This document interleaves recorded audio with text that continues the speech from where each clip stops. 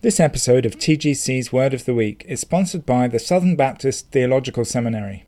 It's March, and in the theological world, that means it's SBTS madness. Our friends at Southern Seminary are giving away over 100 books from their world-renowned faculty. Visit sbts.edu/madness to learn more and win free books. Being a loving church, being a loving Christian is no excuse for accepting false teaching. That's Jesus' point here. I have this against you. Being loving, doing good work's not enough. We have to guard the truth that's been entrusted to us. This is TGC's Word of the Week, a sermon podcast from the Gospel Coalition. This week's sermon, What Does God Have Against Your Church?, was preached by Mes McConnell at Niddrie Community Church in Edinburgh, Scotland on July the 15th, 2018. The text is Revelation chapter 2, verses 18 to 28. Listen now to Mes McConnell on What Does God Have Against Your Church? Why don't you open your Bible to the book of Revelation? We have been studying the book of Revelation as a church together now for a couple of months. We're actually looking at the 7 churches of Revelation. We have arrived at church number 4, which you will find in Revelation chapter 2, verse 18. You want to turn there, but just before we sort of read the text together, let me give you a bit of background as to what is going on. Now, when I was a kid, growing up in the 80s, on a Yorkshire council estate, one huge major event shaped the life of my community and the life of pretty much a huge percentage of working class men across the country. Anyone remember what that was? The miners' strike. It's exactly what it was. Now, there were lots of strikes in the UK in the 70s and 80s. But this one, the miners' strike, the Great Strike, dominated the news. And the results of it decimated our communities for generations. And even if you weren't a miner, you knew a miner. You knew a miner, you knew his family. And everybody was affected, in the 80s, and particularly around mining communities.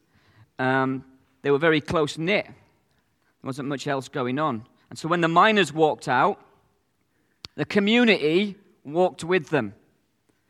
When the miners walked out and they didn't have any money to feed their families because they're on the picket line, the community chipped in to help them feed their families. I remember those days very well. But the problem was this, that when the going got tough, and it did get tough, it got brutal at times in the strikes in the mid-early 80s. Some people couldn't hack it. Some people, it got too much for them. And some people got bussed in, but a lot of people had young mouths to feed, and they just wanted to work. They were desperate to work, in fact. And so they crossed the picket lines to work in the mines. I remember the special buses, all armor-plated, and it was mental. They crossed the lines to work to earn money for their family, and we called those people scabs. And a scab is as bad as a paedophile in their eyes back then. If you were a scab, you were in big trouble. You couldn't walk down the streets on our estate if you were a scab without getting spat on or having rocks thrown through your windows. Your children were bullied, terrorized at school by other kids. The whole community turned on you if you were a scab.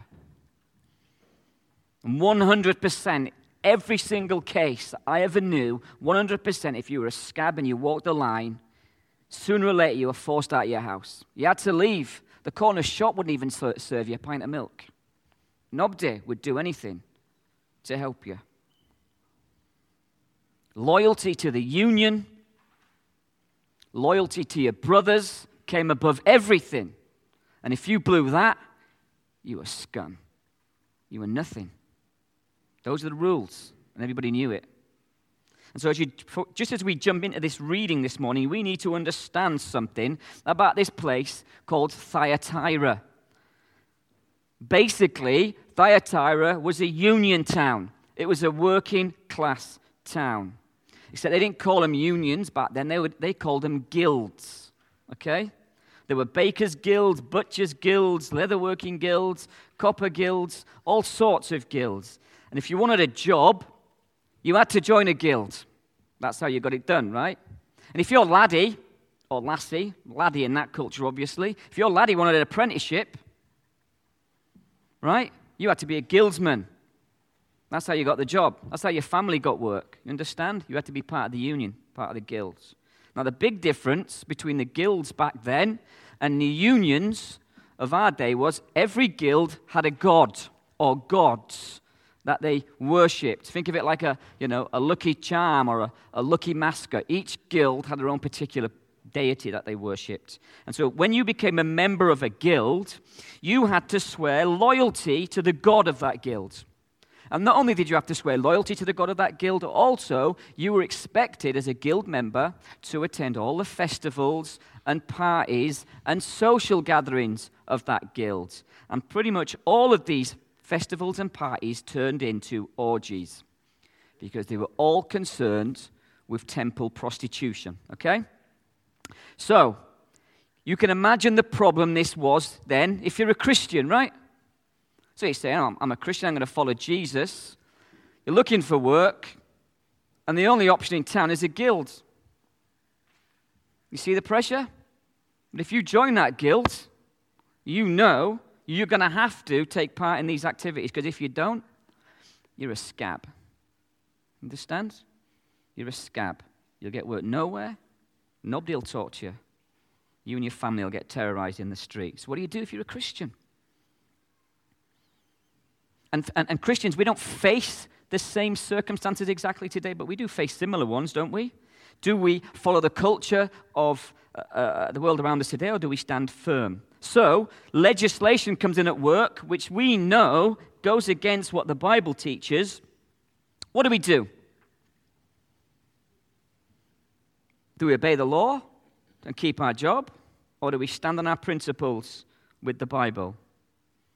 Or, a more basic example, should we give in to the language of the factory floor or the building sites? Should we run businesses on or dodgy cash-in-hand practices to avoid paying the taxman? Our kids have the same if they join a drama club or a sports club. Should they do it on a Sunday when they should be in church worshiping God? Should we do things that aren't Christian and go against the Bible? These are decisions we have to make every day. Every day. These are the decisions that the church in Thyatira were having to make, these Christians. Now let's read God's word. Just remember, just bear these things in mind. This is God's word. Revelation 2, verse 18. The angel of the church in Thyatira write, the words of the Son of God, whose eyes like flame of fire, whose feet are like burnished bronze. I know your works, your love and faith and service and patient endurance, and that your latter works exceed the first.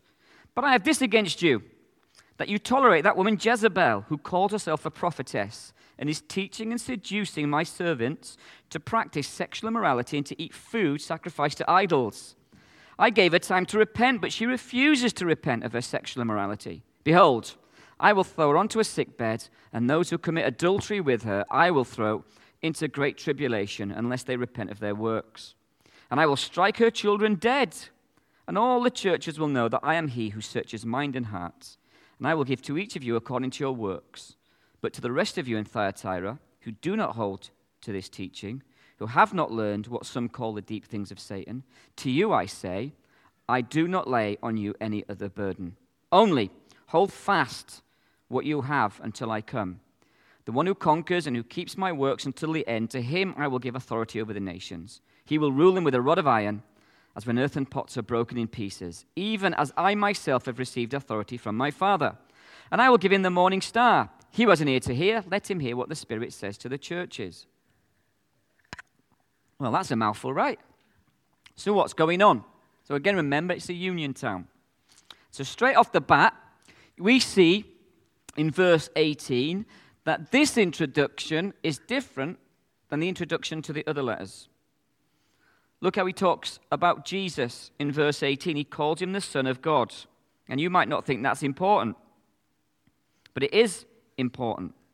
Look how he's described, verse 18. Son of God, eyes like a flame of fire, feet like burnished bronze. John wants this church to know from the off that Jesus is the Holy One, that Jesus, with his eyes of flaming fire, is the all-seeing one. Listen to Jeremiah 16, verse 17. Talks about the eyes of the Lord. He says, my eyes are on all their ways. They're not hidden from my face, nor is their iniquity hidden from my eyes. Listen to the author of Hebrews, Hebrews 4:13. There is no creature hidden from his sight. All things are naked and open to the eyes of him to whom we must give account. John wants this church to know straight away, Jesus sees everything, and Jesus is coming to judge. In our culture, how do you know if a geezer is lying to you? I'll tell you how you know. You look him in the eye, don't you? The guy can't meet your gaze. If a guy can't look you in the face when he's talking to you, the guy's at it. We know that, don't we? Of course we do. One day, John says, Jesus will come and look us all in the eye. All of us. And if we don't meet his gaze, we're going to be in big trouble.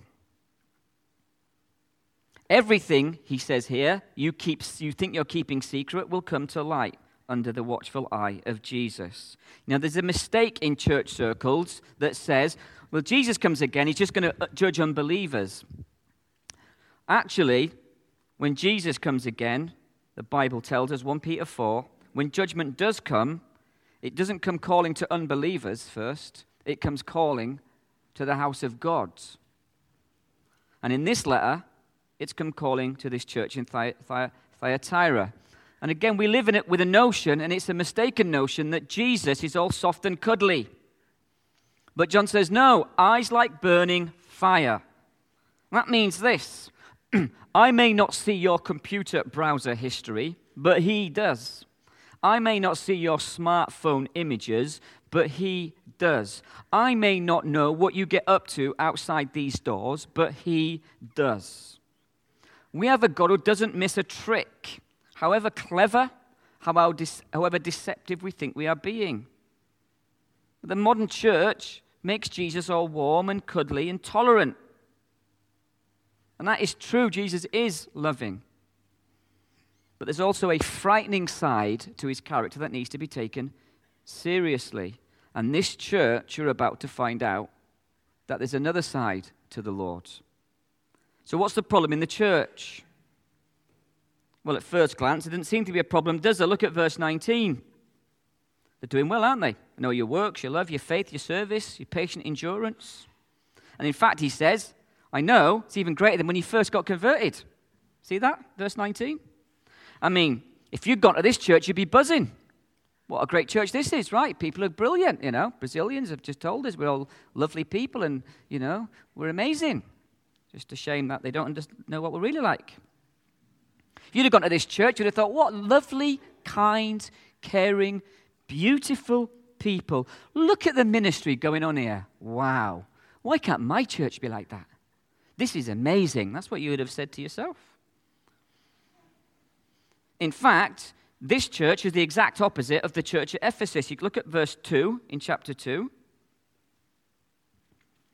He said, remember what he says to the church there? I know your works, your toil, your patient endurance, how you cannot bear with those who are evil, but have tested those who call themselves apostles and are not.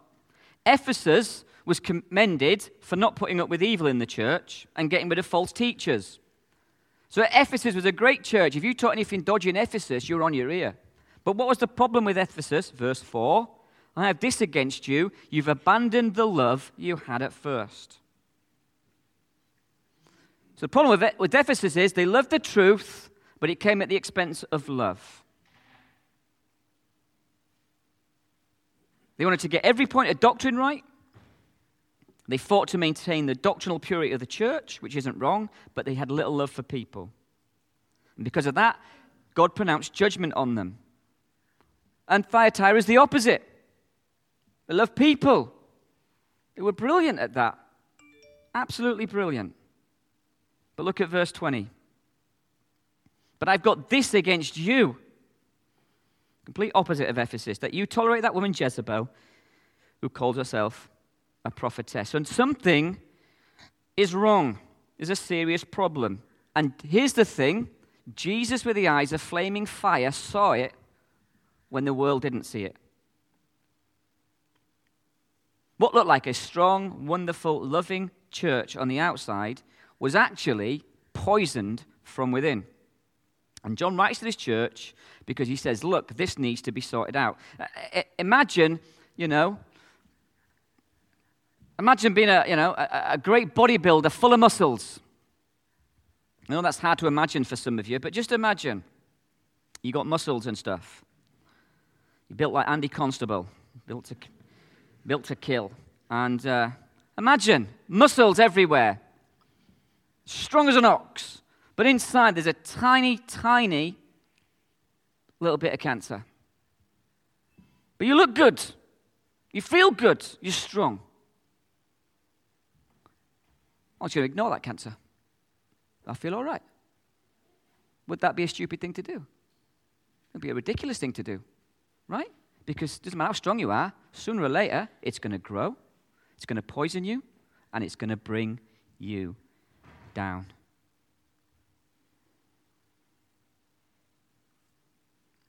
The problem is, in the church, that there's this woman causing problems. John calls her Jezebel.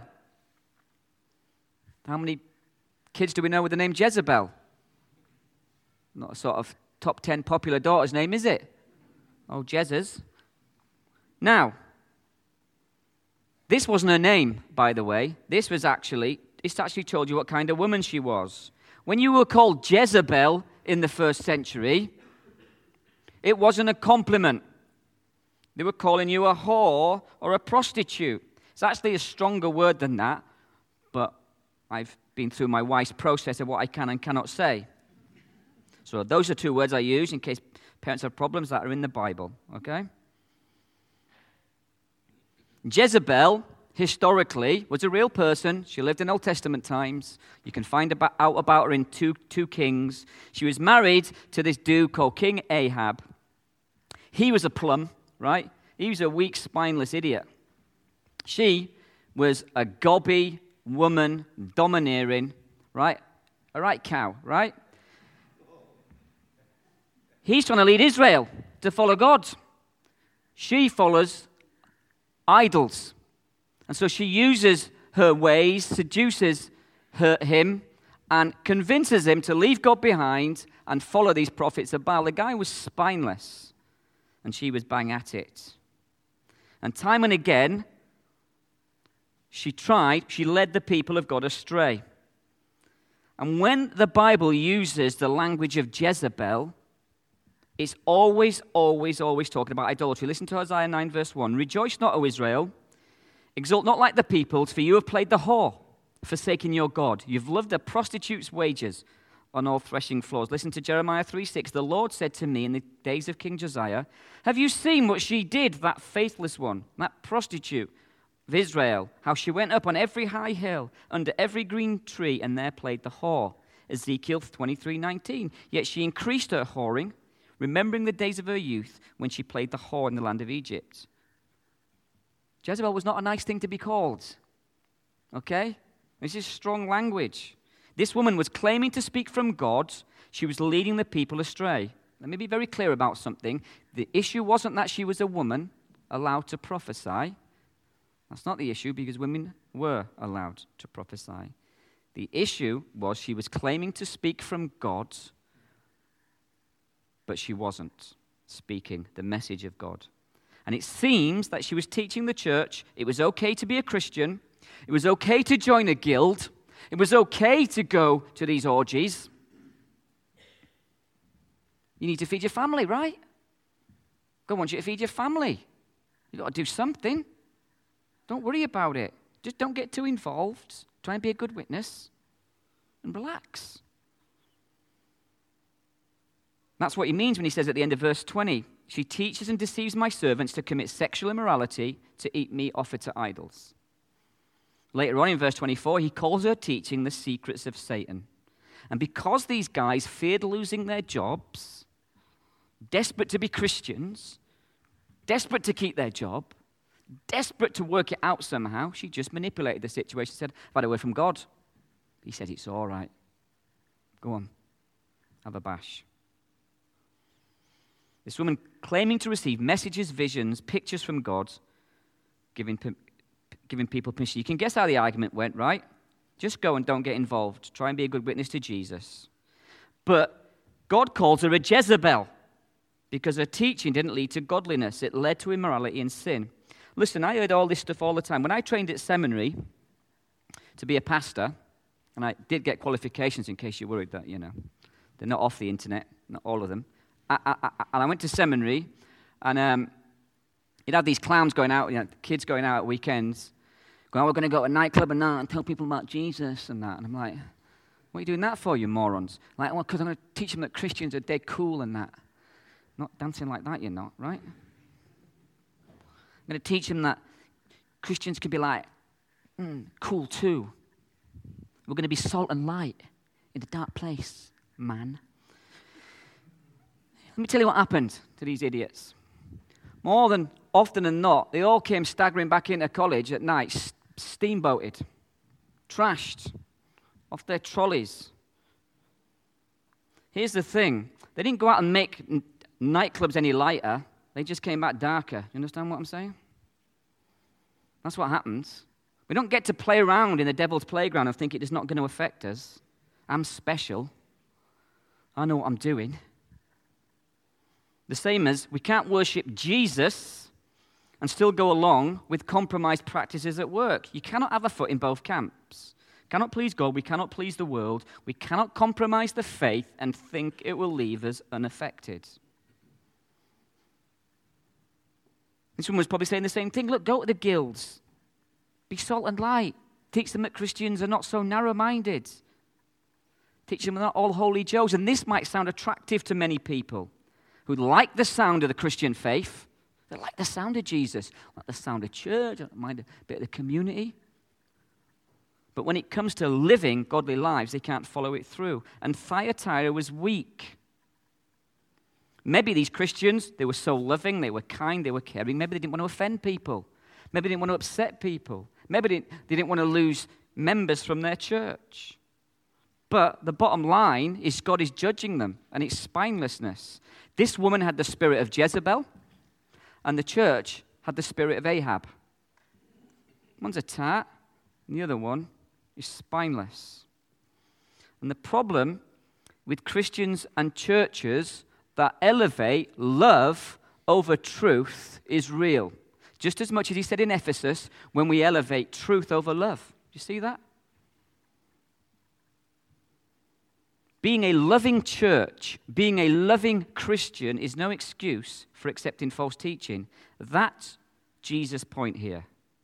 Listen what he said. It's not me. Listen what he says in the text. I have this against you. Being loving, doing good work's not enough. We have to guard the truth that's been entrusted to us. This woman's been repeatedly warned. Look at verse 21. Repeatedly warned. Gave her time to repent, but she continues to lead people astray. So he says, listen, she's going to be dealt with severely. Cancer is only scary if we leave it untreated. Poison is only scary if we don't take the antidote. If we delay, sooner or later there comes a point of no return, doesn't there? The same can be said of error in the church. We can't leave error untreated. We can't leave flagrant, open sin that brings the name and the glory of the gospel into disrepute. We can't leave it untreated. Some people think it's unloving to challenge sin, or it's unloving to practice church discipline, but it isn't. It's the most loving thing in the world. What is truly unloving is to allow error to enter the church and to spread through the congregation. And we're all going to face pressures to go along with the world, whether you sign on the brew or work cash in hand. It's a pressure, right? Whether you let your unchristian practices go at work, because we don't want to rock the boat or lose our jobs. If we give an inch to the enemy, he'll take a mile. What our council estates need are stronger churches, unafraid to stand for the truth, however the world responds to us. And Thyatira proves this. Being kind and loving and persevering are nothing if we allow compromised teaching to go unchallenged. And if you don't think that church doctrine matters, then you've got no place being in the church leadership. God wants a pure church, and we need to get a grip of this. I mean, how many false teachers do you think it would take to bring this church down? How many do you think it would take to bring 20 schemes down? What if I allow anybody into 20 schemes? Oh, well, they're nice. They love Jesus. Doesn't matter what they believe. What if I did that? Well, we'd end up in trouble, wouldn't we? Sooner or later, we would end up in trouble. And if you don't believe me, take a look at our state church. Take a look at the Church of Scotland. Yes, there are brothers. Yes, there are brothers in it right now who are Christians. But look how the poison has spread through that denomination and others like it. How much poison do you think it takes to kill it takes to kill a whole batch of bread? It takes a drop.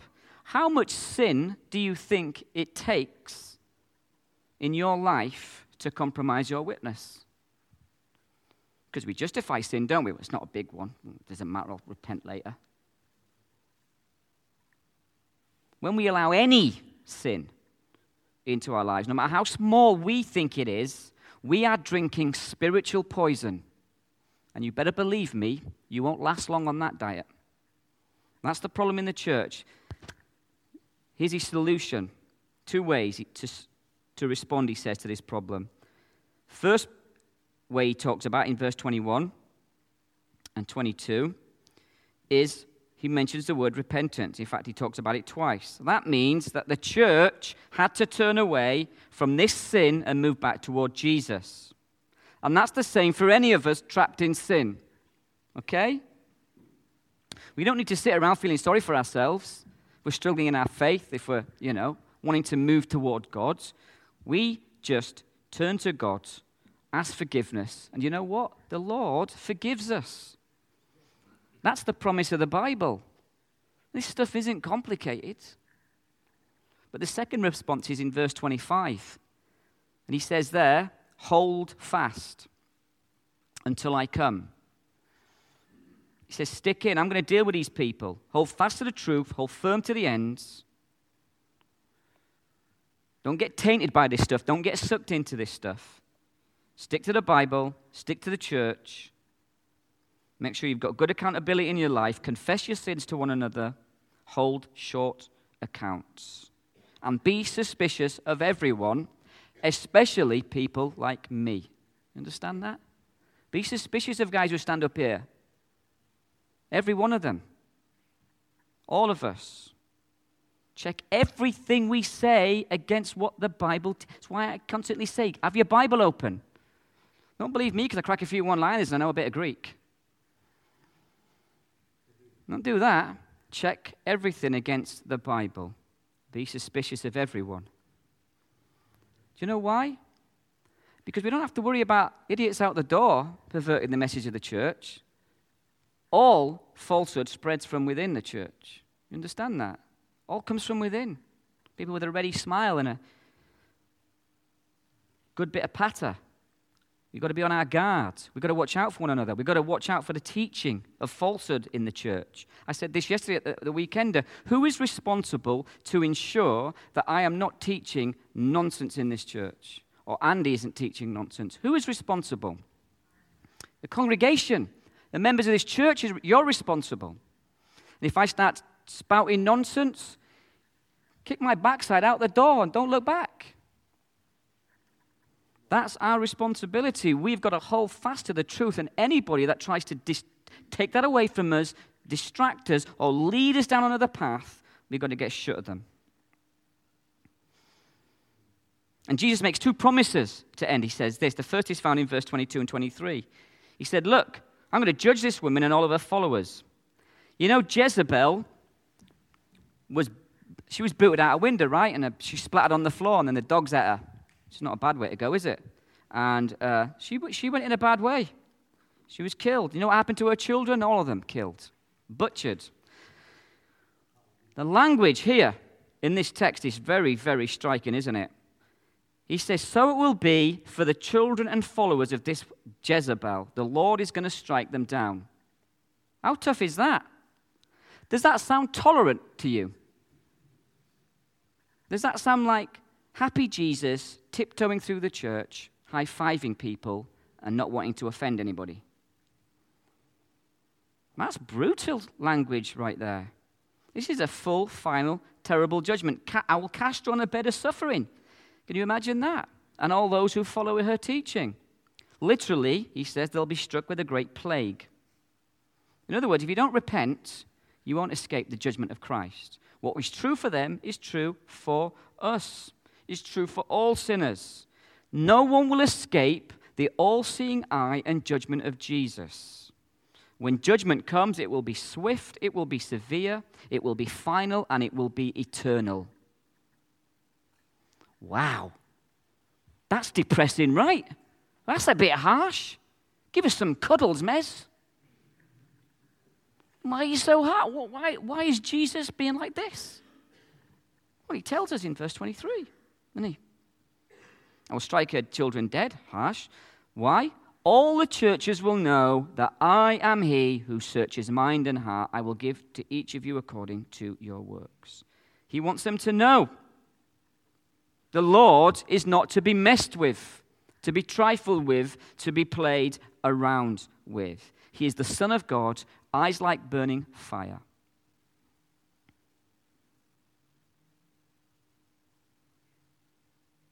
But there's a second promise at the end of verse 25 and 26. Look at it.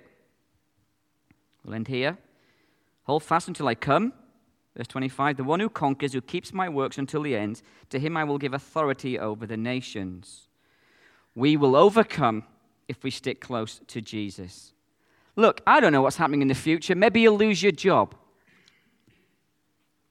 Maybe you'll lose your child tax benefits. Maybe you lose your housing benefit. And? Is that the worst that can happen to us? Because that's not what the Bible teaches. We don't need power, Christians. We don't need money. We need Jesus. We need to be walking in a godly way with Jesus. One day, and this is why non-Christians think we're nuts, because we are crackers, right? If you think about it. Because this is what we teach, right? Nut jobs, a lot of us. One day, Jesus is going to come again. He's going to rule the whole world, and we're going to rule with him, and it'll be dead good.